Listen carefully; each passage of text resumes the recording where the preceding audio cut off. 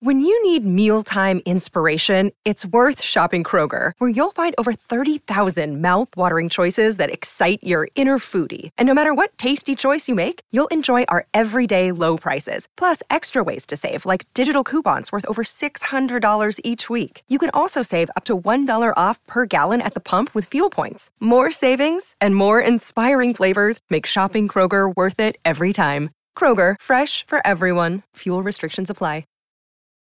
Families have a lot going on. Let Ollie help manage the mental load with new cognitive help supplements for everyone 4 and up, like delicious Lolly Focus Pops or Lolly Mellow Pops for kids. And for parents, try 3 new Brainy Chews to help you focus, chill out, or get energized. Find these cognitive health buddies for the whole fam at ollie.com. That's OLLY.com. These statements have not been evaluated by the Food and Drug Administration. This product is not intended to diagnose, treat, cure, or prevent any disease.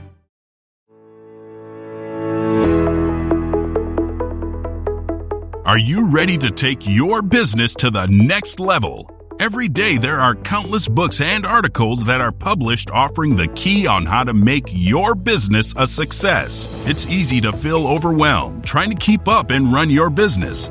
That's why Deb Creer created the Business Power Hour.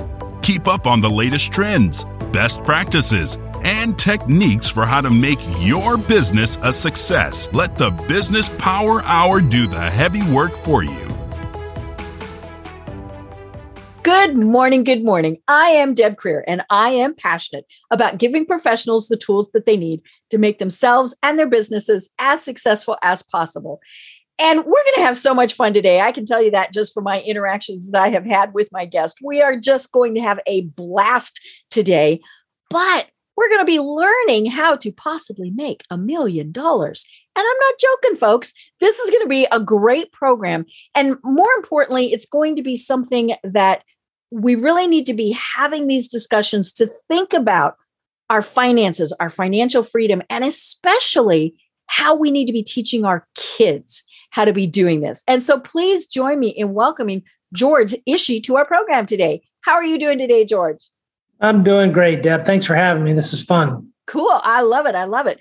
Well, let me tell people a little bit about you, and then we will dive in because I think we just piqued everybody's interest. Okay. So George Ishee is the founder of Millionaires by George. He has over 35 years of experience in sales and marketing and has worked for Fortune 50 companies and even startups.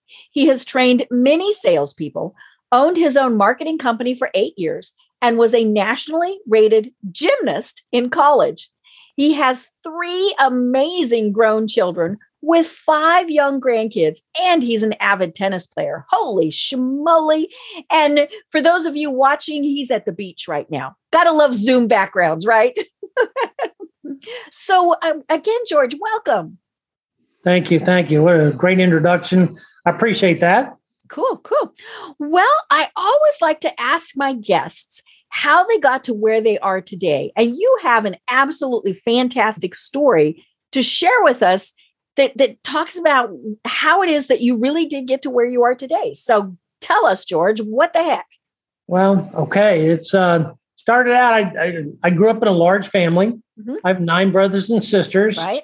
And we're all still very close, and it's quite interesting. But, with that many kids growing up, we didn't have a whole lot. My dad was like, our wealth is you got food on the table and a roof over your head. And, and that was really good. So, if we wanted things, we just had to go get it ourselves. So what started me off was I was an entrepreneur at an early age, and I was always trying to find ways to make money. So at age 7, I came up with an incredible business idea. So here I am, 7 years old, and I found out because one day I found one of these little things, a penny. A penny. Okay? Oh, wait, I've got my penny. Here's my penny. I'm ready. Penny. And how many people have found these on the ground and picked them up? Well, I did. I picked it up. And then I realized that, see, back then, I'm kind of an old guy. This is really true gray hair. I don't dye it. But back then, vending machines were just kind of evolving and being invented. Mm-hmm. And I found out that if I took this penny and I went down to the railroad tracks, and the railroad tracks were curved, and if I could lay it right on the top of the center of that, And then obviously I'd get away from the thing and I could put my ear on the ground and hear the train's coming. But when the train would come by, it would flatten this penny out to the size of a quarter. Ooh. And guess what? You could use that in a vending machine. But what I was doing was taking them to school and selling them for 15 cents. So you were making a 14-cent profit. I was making a profit. And as they say, now I was a what? I was a true entrepreneur. Counterfeiter. I didn't know it at the time, but it was, it was a way to make money. And it was, I started making a lot of money. So that's where it all started, was with the penny. So that's kind of, and through my life, I've been an entrepreneur and a salesman and marketing. And as you said, I worked for Fortune 50 company. I was a VP of marketing and sales for them, and worked with a startup and worked with a company and grew that. So, and kind of one of my claims to fame is when I took over for a telephone company, opened a branch in Atlanta for them. I literally had 100% of my sales reps over quota 5 years in a row. Wow. So I understand sales. And then I got bored and I started my own marketing company. I did that for 8 years. And that's kind of my background. I love it. And so you've built this business, Millionaires by George, on the foundation of this penny. Correct. And so tell us a little bit more about this. Tell us why this penny is still so important in your life. Well, that's a great question. It got more into deep thought with me because being in sales and marketing, I always had to understand and figure out why people bought what they bought, right? Right. Because I had salespeople.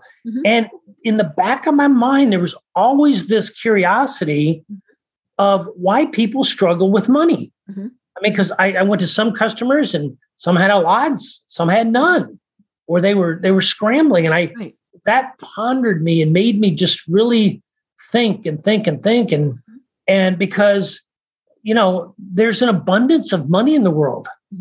There's not a shortage, but many people experienced a lifetime of shortage. And that always just kind of nagged at me, I guess. Right. And as I matured through sales and marketing and all this, I said, well, I got to figure out a way to do this. And so I did. And, that was kind of the trigger, I guess, for me, that I wanted to change that, because it just seemed so simple that there was an abundance of money out there. Right. And it's just that some people just didn't get it, Right. And they spent their whole life like that. So that was my personal motivation for it. And I mentioned at the start that a lot of this pertains to the discussions that we have with kids. We don't, let's be honest, I think in many cases, we don't have discussions with our kids about how to raise money. Now, your dad got a little annoyed at you for your penny thing, but it's, we're not now, I think you and I are fairly close in age. I don't, way back then, I don't remember being taught in school, here's how to have a checking account. Here's how to do all of this. And now they don't do it at all. In fact, a lot of kids never even have checking accounts, which that just baffles me. And we're not even going to talk about crypto because that makes my brain hurt. But, we're expected to just kind of know, how to be doing these things. And so talk to us a little bit more about that. Well, you're exactly right. What happens, which, I'm a parent, I got 3 amazing grown kids. But while I was going through this discovery process, I started to understand, and I went to a lot of speakers. I've met Tony Robbins and Bob Proctor, bless his heart, and all, a whole plethora of these guys. And they kept talking about your subconscious, right? But you can never get to that. And I dug deeper into that, and I studied and I listened to these guys and what they're really saying. And what I discovered, but they were all saying it, is our belief systems are developed at a very early age. Right. They're they're from like 1 to 5 is where your beliefs are really pretty much formed and locked in because you're watching and listening and learning and absorbing from the people you love or respect or cherish. And most of the time that's your parents or friends or whatever. But unfortunately, things aren't inherited through generations. And if I found out, even when I was growing up, as well as our family was loved and et cetera, we were hearing things like, we can't afford that. That's out of our price range. Right. We'll get that next year. Money's the root of all evil. Rich people are greedy. And you hear all these things as kids, and that data gets locked into your brain.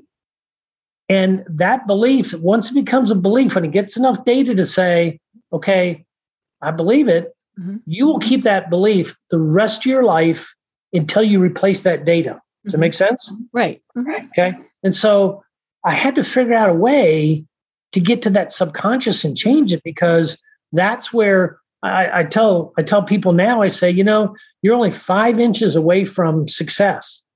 They go, 5 inches. I go, yeah, from here to here. So ear to ear. It's that thing in between the 5 inches that was locked in at an early age, and it just stuck there, and that, unfortunately, if you can find a way to change and get in to replace that data, and it doesn't take long. I mean, you can replace it in 30 days with the right approach. But most people didn't understand that. And that was one of the aha moments when I started this process. Right. And you're so right. We get, and I think especially as kids, we are, for the most part, told that money is good. We want to have money, but excess is not good. It's being greedy. It's all of these things. And I think our parents and the people around us, they're not doing it to hurt us. They're trying to prepare us for the future. By saying, live within your means. Yes. And all of these things, instead of saying,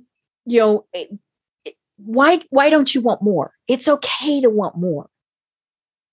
Yeah, you're exactly right. And you kind of touched on a point of our parents. They want to do the right thing. Right. But nobody ever told them what to do. Right. And you and I, our parents were in the Depression. So they had a very different view of money. There was not excess for them. Yes. But even parents today, even young parents, I have young children, I have grandkids now, so they're parents, and you have to stop and think, how were they trained, or how did they learn? And the parents, there's no rule book how to raise kids, especially about money. Right. And many people, today that you run into they just have more month and money, as I call it. Somebody, I heard that, and they struggle. And, Tony Robbins said the right thing. He said, whatever in life you focus on expands, whatever fills your mind expands. And if you're thinking about, oh, I got bills, and oh, I got debt and more debt and more debt, guess what you get more of? More debt. And it works that way. So how do you shift somebody from a mind of debt into abundance? Fill their mind with abundance. When you start to do that, that's where a shift changes. So it's quite fascinating about how the psychology of all that works. And it's very few people ever get exposed to it, which is amazing. Yeah. And I think, our parents always want us to do better than they did. Yes. And, it doesn't matter when they were, we all want that. I mean, I'm sure your kids want better for their kids. And it's not saying there's anything wrong with what they have. You just want them to have better. But it is interesting, it's that say you're giving your kid an allowance, they get $5 a week. Do they have to earn it? Do they have chores? Do they just get the $5 a week? What if they can do extra? Then can they earn extra money? And then it's also, what do they do with it when they have it? Do they save it? Do they, is that their money to buy their school clothes with? Or are you going to buy their school clothes and, and that money is their fun stuff? All of those things, that just, as you said, that gets ingrained into us when we're very little. And what's crazy is the number one fear that parents have about parenting is, getting their child through adulthood, and they work so hard to do that. And they say the years, the days crawl by, but the years fly by. And all of a sudden they're graduating from high school or college. And the number one hidden fear that the parents have is, will my kid make it? Right. Will they be financially secure? Or are they going to struggle and fight with that too? And that, the fear of that, and the parents thinking, well, I didn't do enough to teach my child how to become successful, in everything from society to financial to et cetera, and so they try to do a blending of things as they're growing up. You have savings accounts, they do work, they do chores, and many people do it different ways. I mean, I even had a friend that what he did, he said at age 9, he told his kids, you're going to have to pay for half of everything that you own. And he said when his daughter turned 9, she said, Dad, I want to go to the and get a gift for a birthday party. And he said, how much money do you have? She goes, well, Dad, I don't have a job. And he said, well, clean your room and I'll pay you double as a bonus. And it clicked. Right. And now that guy, his daughter has grown up and she's financially secure and she watches money and she's got tons of money and she has abundance in her life. Right. About the idea of money. And now her kids are getting that. So it was quite interesting. Well, and it is hard because, you don't want your children to go without, yes. But it is those extra things, or even just the difference between, the Walmart brand of jeans and Levi's, with things like that. It's not been all that long ago that Shaquille O'Neal was in the news because he's a pretty wealthy dude, and he has said, my kids will not inherit. Yeah. And and people, oh my gosh, and he said, I earned this, they didn't. Yes. And that is and part of why parents are earning money, if it's, if they've got extra, is because they do want to leave it in many cases to their kids. But it's funny because, we've got the ultra wealthy who are like, nah, my kids aren't getting that. I think we've seen that with quite a few of them. They don't want their kids to be destitute and out on the street, but it's like, don't you be planning on being a millionaire when I die. Well, most kids that inherit it, they lose it, right? Because they did not go through the process of learning. Didn't earn it. Well, it's not even just earning it. What's deeper than earning it is the process of understanding money. Because money, I asked somebody at some of my seminars, I say, if I gave you $1 million, would you be happy? They're like, yeah. I said, but what if it was $1 million of monopoly money? Right. They go, well, that's not money. I say, well, of course. What money represents is the wealth of the value that you're providing. So if you're providing value for somebody, and every business in America, what they've understood, and every startup business has understood the fundamentals of capitalism, where they say, well, I'm going to get this or buy this or deliver this, and I'm going to put value to it, and then I'm going to sell it to somebody else. And that's how it works. Right. And understanding that is one of the fundamental things to success of money. It's not that there is an abundance of money, but that's one of the things you have to have to get it. But nobody's ever told you how to do it. Nobody told your parents, nobody told your grandparents. Some people just did it through hard work and they stumbled through it, but there wasn't a process. Right. That's what I was looking to develop. Right. And it's that process, it's learning. And there are the thing to remember too is, and you talk about this in your materials, sometimes you go backwards. Yeah. And I think that's one of the things that people have, and I don't care if they're 5 years old or, 95, that's hard, we've certainly seen a lot of struggles with that in the last couple of years because of COVID, because, there've been all sorts of things. It's funny, some of the, like my accountant, she just, when she looks at stuff, she's like, you're not spending money. And, and I'm like, isn't that a good thing? But when she looked at it, she said, actually, it was not always a good thing because the taxes. But, because we weren't doing things, so normally, we'd be attending meetings, we'd be spending the $30 to go do that. Right. I laugh. I think I should have kept track just in my head as to how much money I saved by not going to Starbucks a couple times a week. Oh yeah.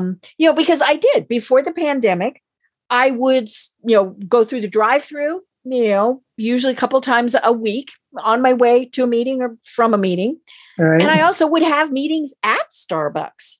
Well, those went away. And so, even if it was just $20 a week, that adds up. And I remember, going to a financial planning seminar one time where they said, okay, take that $20, buy your can of Folgers coffee, and and then you've got all the money and then do what you want for the rest of the month. And and not to knock Starbucks, but I think that's one of the things is we get used to going and spending that, and then we don't stop to think, well, what if we don't do that? Well, the key is you never own money. Right. It's coming in and going out, and everybody spends their whole life doing that. Mm-hmm. But what the wealthy people figured out was they were going to pay themselves first and keep a little bit first. Right. Mm-hmm. And I had a guy that it was amazing.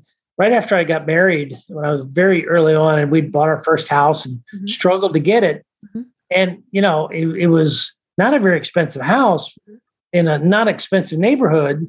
But the guy next door to me, I got to know him, and he was a multimillionaire.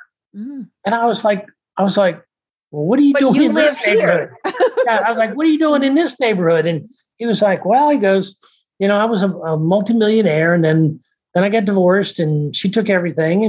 And he said, and so I downscaled to this. And he goes, and I've been here 2.5 years. And he said, I'm a multimillionaire again. And I was like, whoa. And he said the secret was to spend a nickel less than you make. Mm-hmm. He said, pay yourself that nickel and then reinvest it. And that's what he did. And he had that knowledge and understanding of money. And that kind of triggered me too. That was another one of those little triggers that started to put this whole process together. Because I was right next door to a millionaire and had no idea. Right. Mm-hmm. Our houses were 100. They were just in the early hundreds of thousands of dollars, if you can remember that far back. But it was almost well over our head to afford that for newly married. But here's a guy that multimillionaire right next door, and that's what he learned that lesson. And he shared it. Right. And unfortunately, one of the lessons that we seem to have a lot of is that debt is okay. Yeah. Probably 5-6 times a week, I get, envelopes in the mail. Apply for this credit card. Apply for that. They go in the little shredder. But we somehow we think it's okay to be carrying all of this debt. And in a lot of cases, there's really no incentive not to.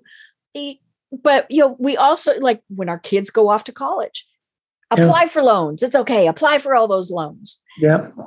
Well, that seems great until, 20 years after you get your degree, you're still paying off your loan. And we have the competition thing going too. Well, they got a new car, so I need a new car. Right. And so it's not just that we need to know the value of money. It's that we need to be so, we need to be self-assured enough to think, okay, just because they got a new car doesn't mean I have to have a new car, but also to really think, do we need to go into debt to do this? Yeah, that's the key. It's okay to have a new car. Okay. And sometimes debt is good.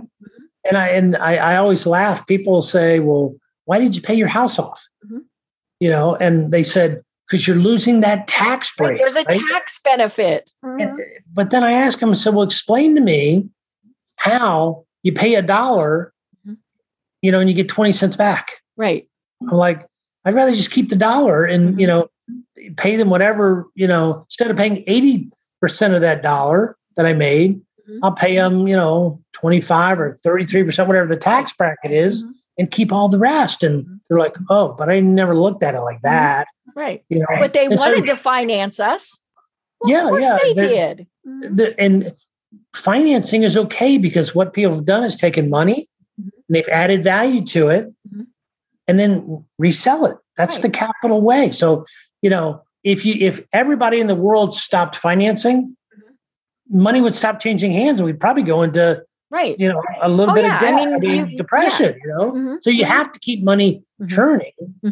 But the secret is it's okay to churn it. Just make sure that you're not going the wrong direction. Right. Be building your savings instead of depleting every month. And unfortunately that's what a lot of people do. They have more bills than they have money, and that causes tremendous stress. Right. And the children see that every month. Mom and dad are fighting. We're not sure why, but mom and dad are fighting. Yeah, but they're seeing it, and it's about money. Money is the number one cause of divorce.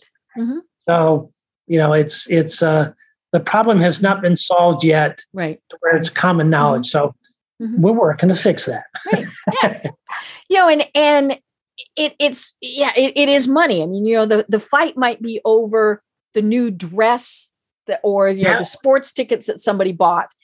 But it's, that cost that was what the fight was really over. Yeah. Yeah. And it's funny that you can go look in the market. And one of the interesting things, they always say one man's junk's another man's, profit. And, you can shop because people will sell things for, less than they paid for it, less than market value. Right. And when you understand that, then you got a real good understanding of that money.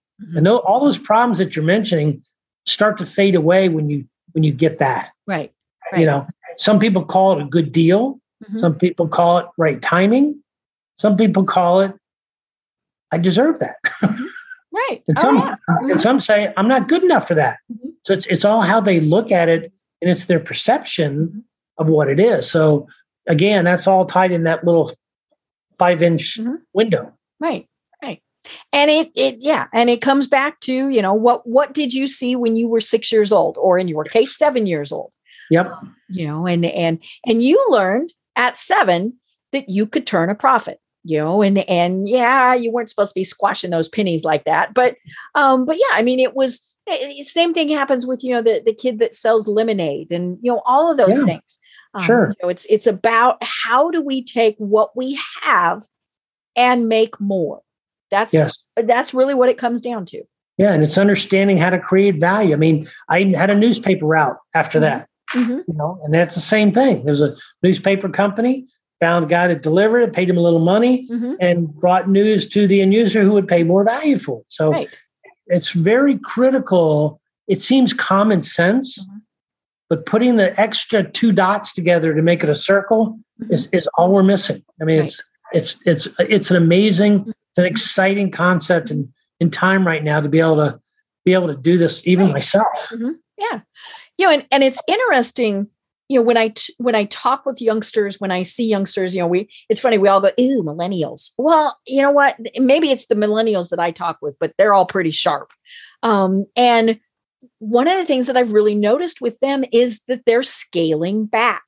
They are thinking about what is important to me. They want to work with companies that are socially responsible.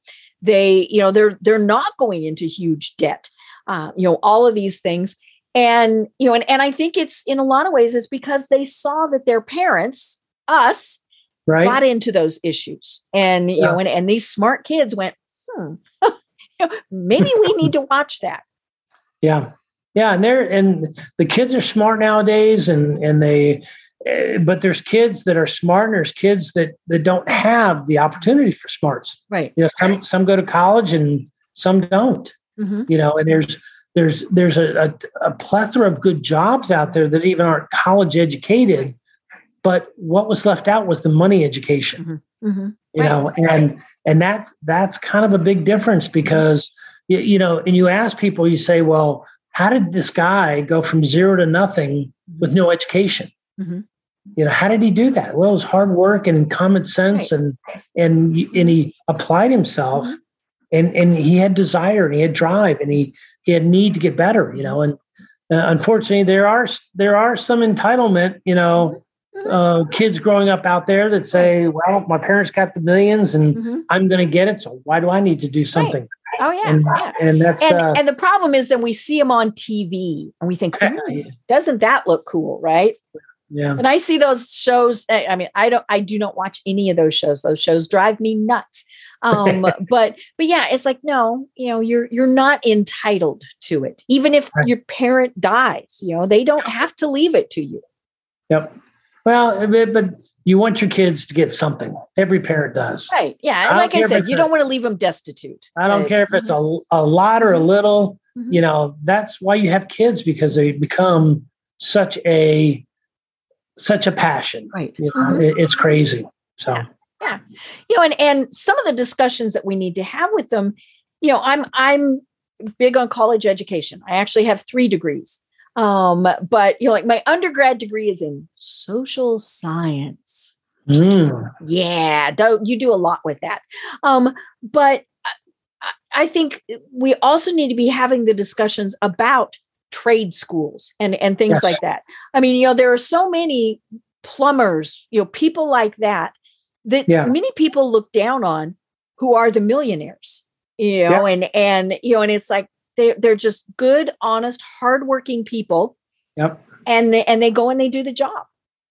And it's part of that is very key, because a lot of jobs, it used to be that if you did a job that required you to work with your hands, you didn't make as much money. But if you did a job that required you to use your head, you got more. Doctors, lawyers, all that kind of. But that's model shifted now. There's because there's such a shortage, children that work hard, they have a chance to make a lot of money. Now they got the money coming in, and then it's all right. Well, what do I do to work it to keep some of that? Right. Because they still got expenses too. They got rent, and food, and insurance, and all that savings and all that good stuff. Right. But that education is still missing. Right. And that's in both, levels of people, from, jobs where they're using their head, or jobs when they're using their hands or their body, or whatever, Yeah. Well, talk to us about the process that you have developed, because it's 28 steps. And folks, this is not 28 days. This is a 28-step process that takes however long you want it to take. But so talk to us, so again, it starts with this little penny. So let's go through this. Talk to us about the 28-step process. So here's what I say to people. I say, how many of you have found a penny and picked it up? Probably 90% of the people I talk to say, yep, I've done that. And there's a whole host of reasons they say, I pick them up. I pick every 5th one up, or every now and then somebody says, no, I don't pick it up. It's not worth it. Nah, who needs a penny? Then I ask them, I say, okay, you got a penny. And I said, did you turn it into $1 million? They go, no. I go, oh, darn, you did 2 of the 3 things, you were so close, You found the penny, you picked it up. And yay. But see, what people don't understand. So here's my sales pitch that I use now. I say, I can teach anybody to make $1.3 million. It's really $1,342,177.28 in 2 to 4 years. So it's, if you do 4 years, that's less time than it took you to graduate from high school, working just part-time, and you can't use your own money. Right. And people look at me and go, wow, how do you do that? Well, I'm going to rob a bank. I started my own thing, and I realized I found a penny. Okay. And that penny was thrown down on the ground by an investor for me. 20 people walked by that penny and ignored it, and I picked it up. And that was my investment money. Was that my own money? No, it was somebody else's money. Okay. And then I said, well, if there's an abundance of money, and if I really wanted to become wealthy, how hard would it be to take that penny and double it to 2 cents? Okay. Would that be hard or easy? And everybody I talked to says easy. Right. Okay, great. And I said, how about 2 cents to 4 cents? Easy. 4 cents to 8 cents. And if you just take the mathematics of it and you double that penny just 28 times, not in 28 days, like you say, but 28 times, it mathematically equals 1,342,000 and change. And you can't argue with the math. Right. Okay. Yeah, so because it's just 2 times 2 times. Yeah. That's the first step. The second step is, growing up, we all heard about money was hard to get. It was, we couldn't afford that. And all these scripts that were plugged into our brain, they slid right into our brain and fell into the slots. And that became our belief system. So we have to change the belief system, and that's controlled because your subconscious is there to protect us. Right. It doesn't want us to do things that could do harm to us. So if somebody said, well, take this silly penny and double it to $1 million, your brain goes, your brain goes, no. You can't do that. Nobody's ever done it. So forget it. And it self-sabotages you. And how many people have been self-sabotaged out there, for saying similar types of stuff? All of us. You're right. Okay. So we have to do that. So I found out and studied all about the subconscious. And if you believe it or not, if you double a penny 10 times in 30 days, which only gets you to $5.12, which is, everybody believes that's doable. Right. You actually will re-script your subconscious mind about double, because you've done 10 times in a short time of period, and you actually replace that data where the brain says, okay, yeah, you can double. When you go from a penny to 2 cents, it goes, yeah, you can do that. That's no harm. How about 2 to 4 cents? No harm. 8 to 16, 16 to 32, etc. So if you do that penny, so you challenge that, say, all right, from the moment I find a penny, I want to double it 10 times to get to $5.12. And that will get to that left side that your brain connects to the subconscious, and it will replace that data where your brain will never, ever question, can I double? Right. Because you're used to it. Common sense so far? So then the final piece to the equation is the brain shifts to the right side, to the creative side, and goes, well, how do you do it? Right. Now, how do I take this penny and how do I even make it into 2 cents? Right. So if you don't know how, then your subconscious goes, don't try it, and it self-sabotages again. So the way to get around that is I developed a software system, and this is so simple, so common sense. Again, anybody can do this. So, but first, let me ask you, because I got to ask if you're qualified enough to do this. Okay. So I'm going to put you on the line for a minute. Okay. Let's see. And this is a question to everybody, all your listeners.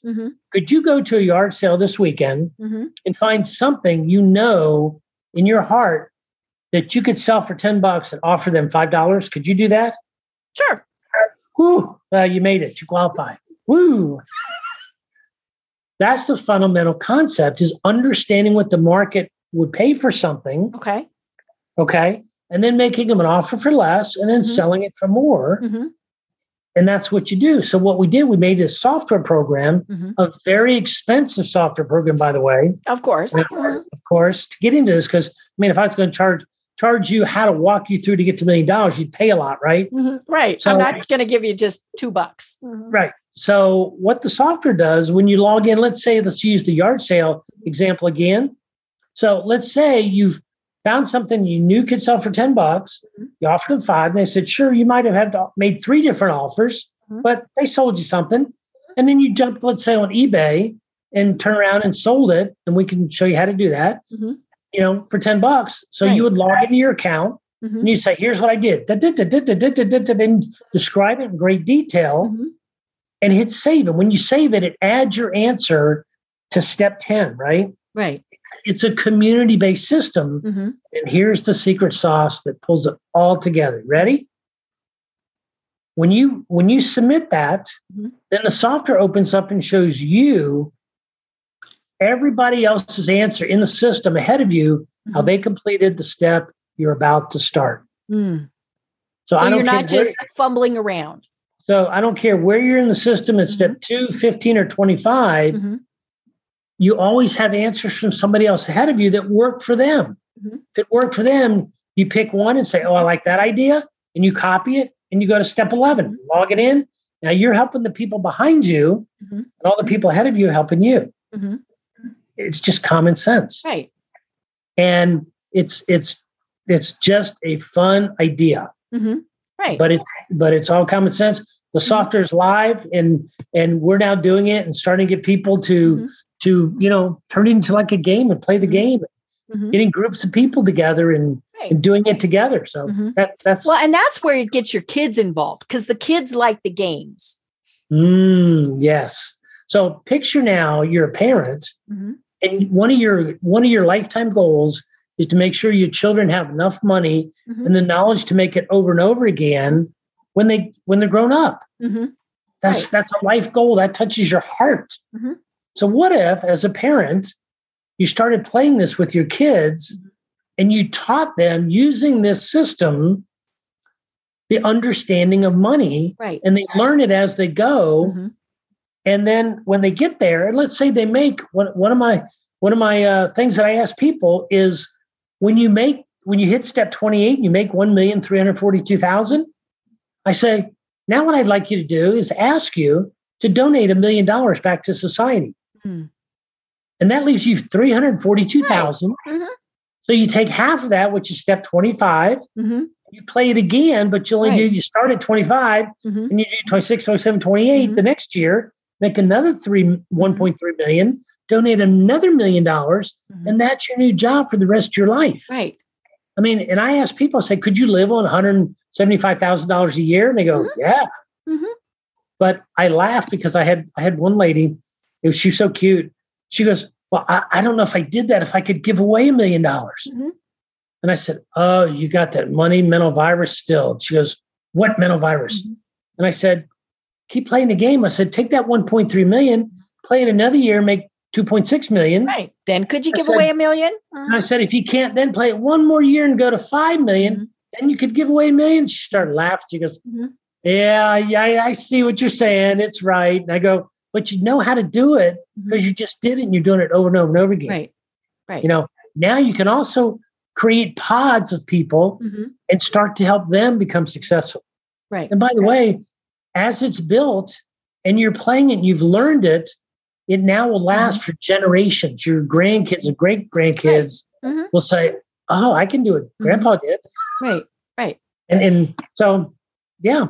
Yeah. Simple as that. So the concept really is the doubling of things. And we're using the penny as a guideline. The real concept is understanding what the market will pay for something. Just like you go into a yard sale, shortcutting it by letting other people tell you what the value is because they just did it.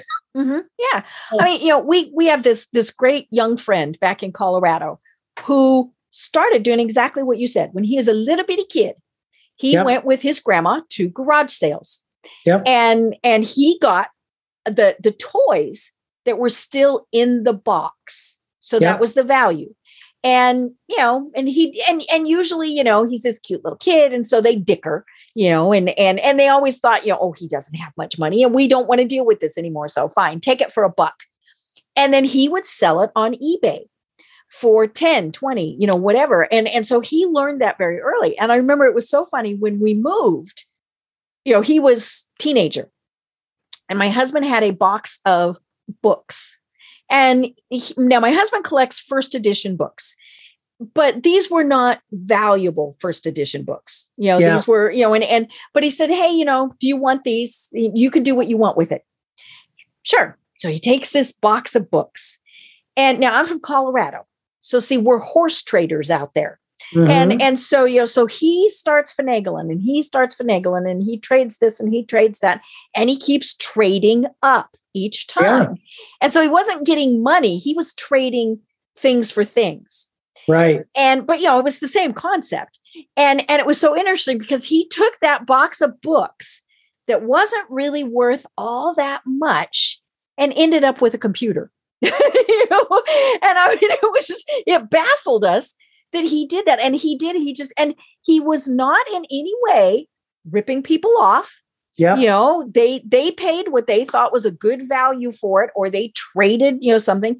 And he just kept doing that till and his goal, that your goal is the 1.3 million. His goal was the computer. But here's another great story. Mm-hmm. If you haven't heard, but there's a story about the little red paperclip. Mm-hmm. There's a guy from England named Kyle McDonald. Mm-hmm. And what Kyle did, he said he had this little red paperclip on his desk, and he one day said, "I wonder if I could trade this paperclip mm-hmm. up enough times by bartering mm-hmm. that I could trade for a house free and clear." Right. And he did it. Mm-hmm. And if you go and just research the little red paperclip on Google, you'll mm-hmm. find his story. He tells you exactly. It's on your website. Oh, yes, it is. But I had to put it on there. But mm-hmm. I do have a website, but I put him on there and honor him because mm-hmm. he's already done it. I mean, this is not some smoke and mirrors. It's not I heard someone said, well, is this a Ponzi scheme? Mm-hmm. And I went, absolutely not. It's all about you. Mm-hmm. There's mm-hmm. no Ponzi in it. It's about you changing this mm-hmm. and a community people always ahead of you, helping you to that next step. Mm-hmm.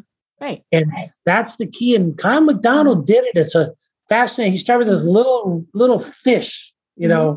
thing that was crazy. And he did some crazy stuff. But, go look at the website and watch the story. There's my story there and his right mm-hmm. beside it.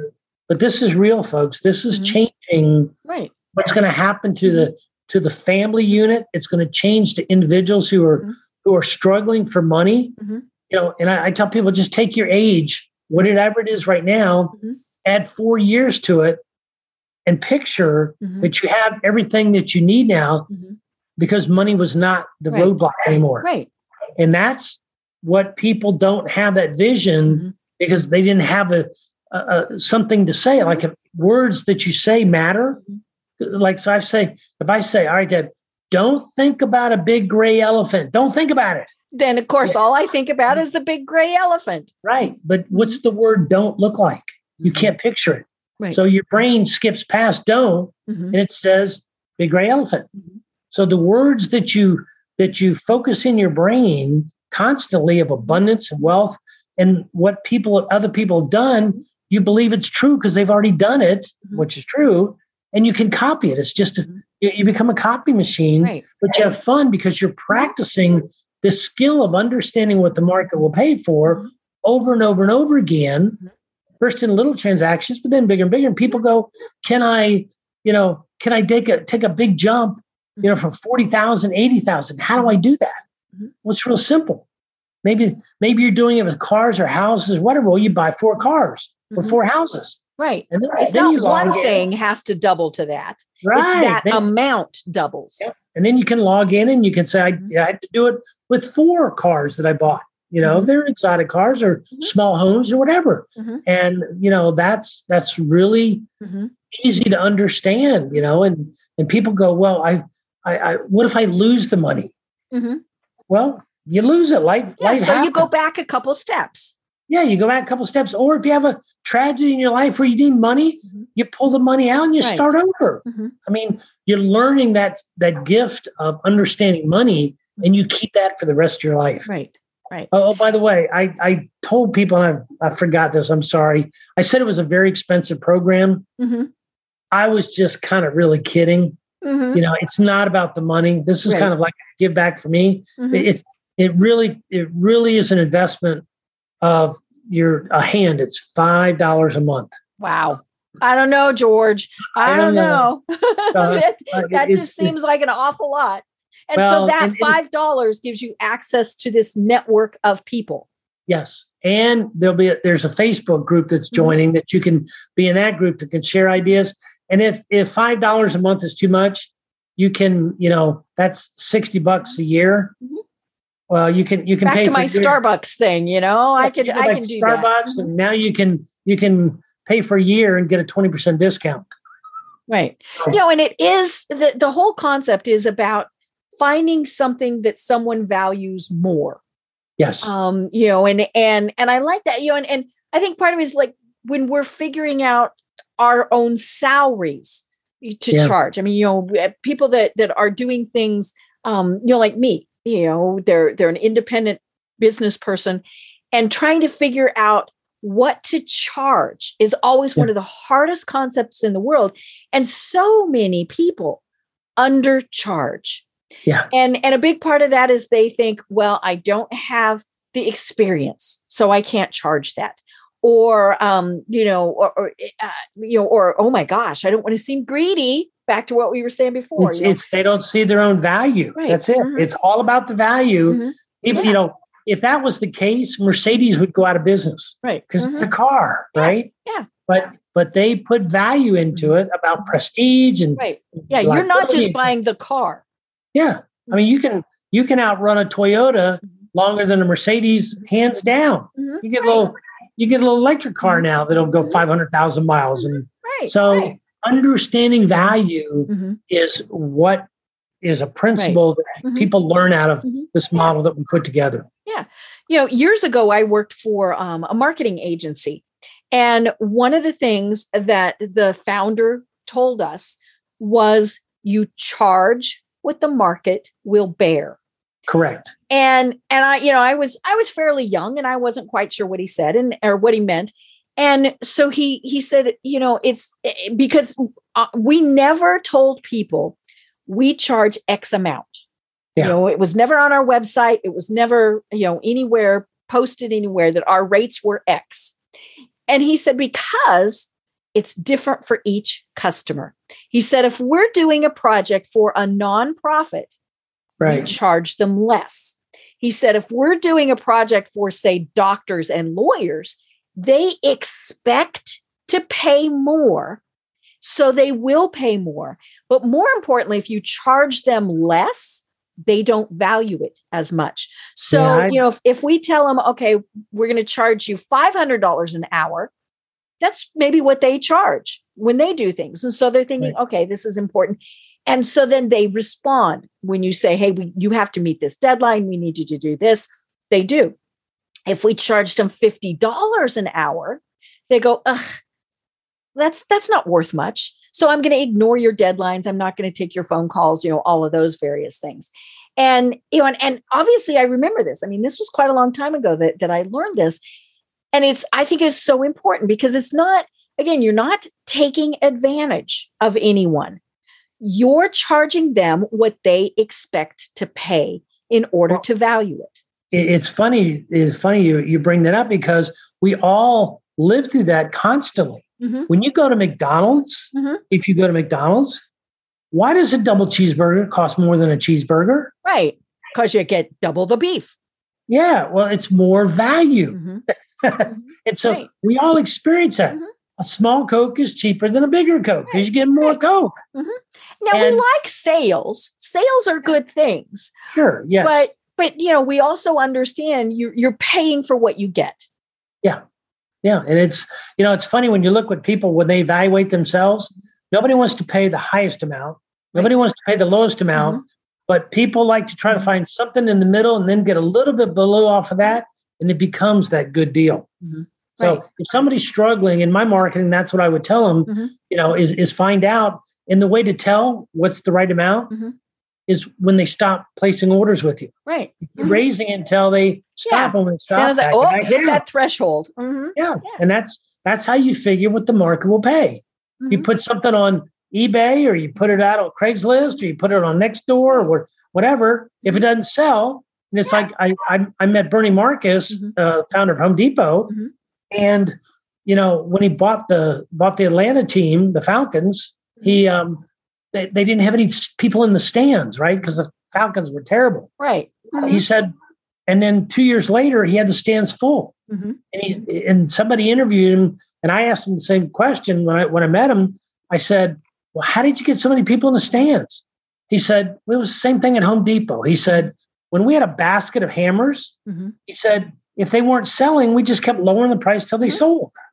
He said, so it's the Walmart theory. Yeah. And he said, we had all these upper seats that were vacant.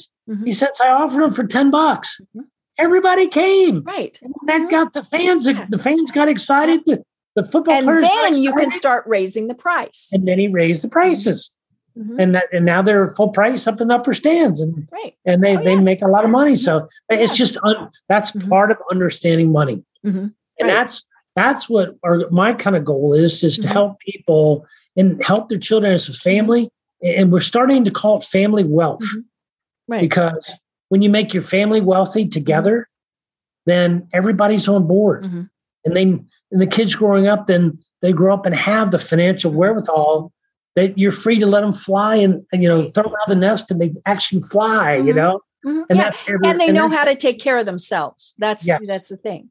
They're not, they're not worried about money anymore. Thank God for me. I have 3 amazing kids and they're all financially well above the yardstick. And, if something ever happened to me, they could take care of me easily. I know that's kind of the thing is, I need them to make enough money so that they can take care of me. Right. I've already got one of she's like, well, Dad, you come live with me, And I'm like, well, I could, I'm not there yet, but no. Maybe in about 20 years. Okay. Something like that. But, so that's kind of it, and it's always funny to think about what people value. I mean, I remember I was, proposing to an organization that I belonged to. They wanted me to speak at one of their events. And, that was great. That was fabulous. And I said, thank you very much. My fee is, and I got silence. And so, of course, my first thought was, I asked for too much, right? But her response was, well, you charge? And I said, well, of course I charge. And she said, but this is what you love to do. and I said, I love to do it, but I also love to pay my bills. Right. And I ended up not speaking for them. Because they would not trade. They would not do anything. She said, oh, we never pay. And I said, okay, then a year's membership, things like that, things that wouldn't cost them.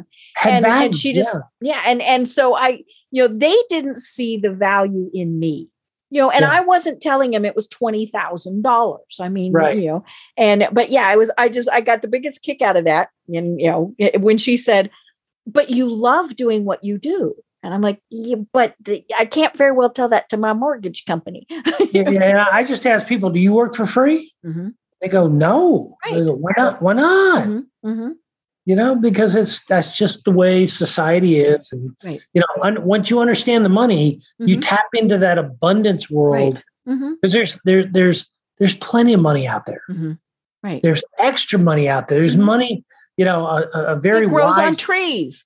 a very wise lady, Laura Langemeyer. If you get people haven't heard of her, she coaches women about financially. She's been doing it forever, but she told me one of the wisest things, and I give her 100% credit. Laura, thank you. But she was saying that I'm blanking out on it right now. But she was telling me I remember now.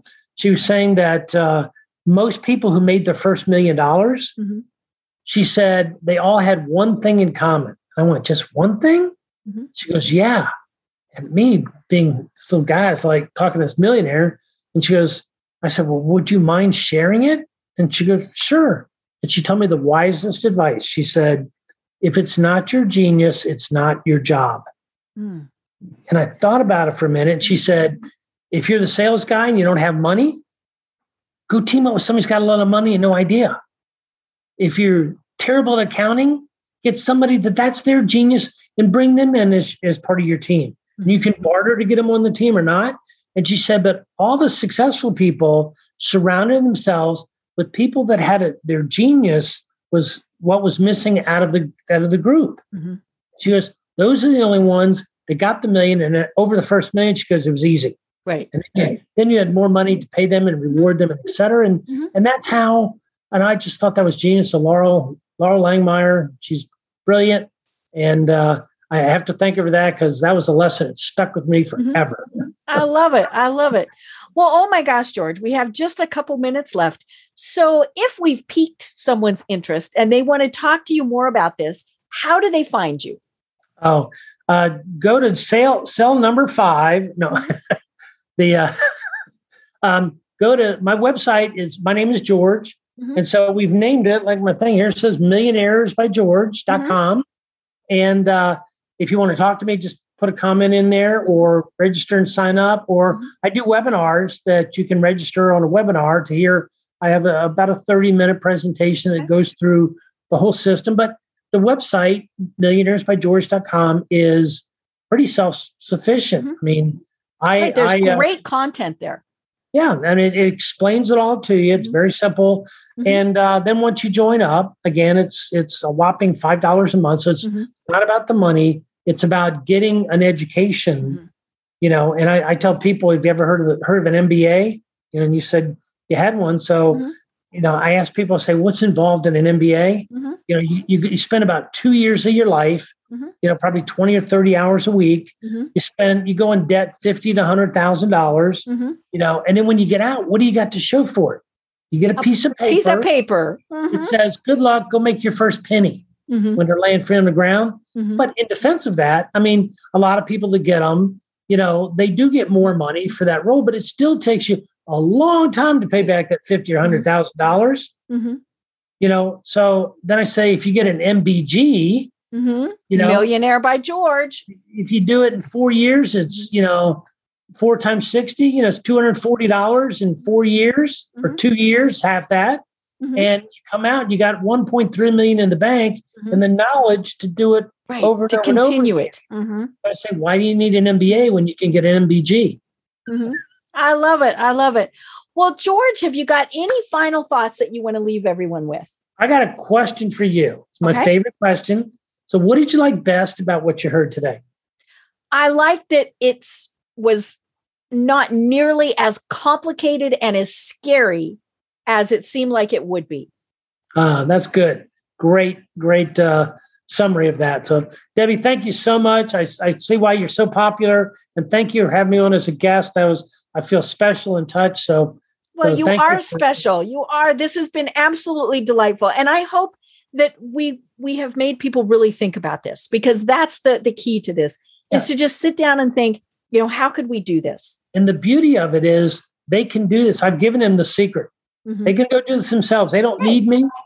But most people find that when they get the community help, that when they see what's done for others, it's a no-brainer. So we just encourage people to get in and start developing this family wealth. I love it. That's really, really important to me. When my days are long and gone, and this is generations down the road, I look at it, it will be my give back to society. So that's why I'm driving it. I love it. I love it. Well, I have been having an absolutely delightful conversation with George Ishee of Millionaires by George. I'm Deb Creer. And until next time, everyone have a great day. Tune in for our next program for even more trends, best practices, and techniques for how to make your business a success. The Business Power Hour, hosted by Deb Creer, is proud to be part of the C-Suite Network. This podcast is a part of the C-Suite Radio Network. For more top business podcasts, visit c-suiteradio.com.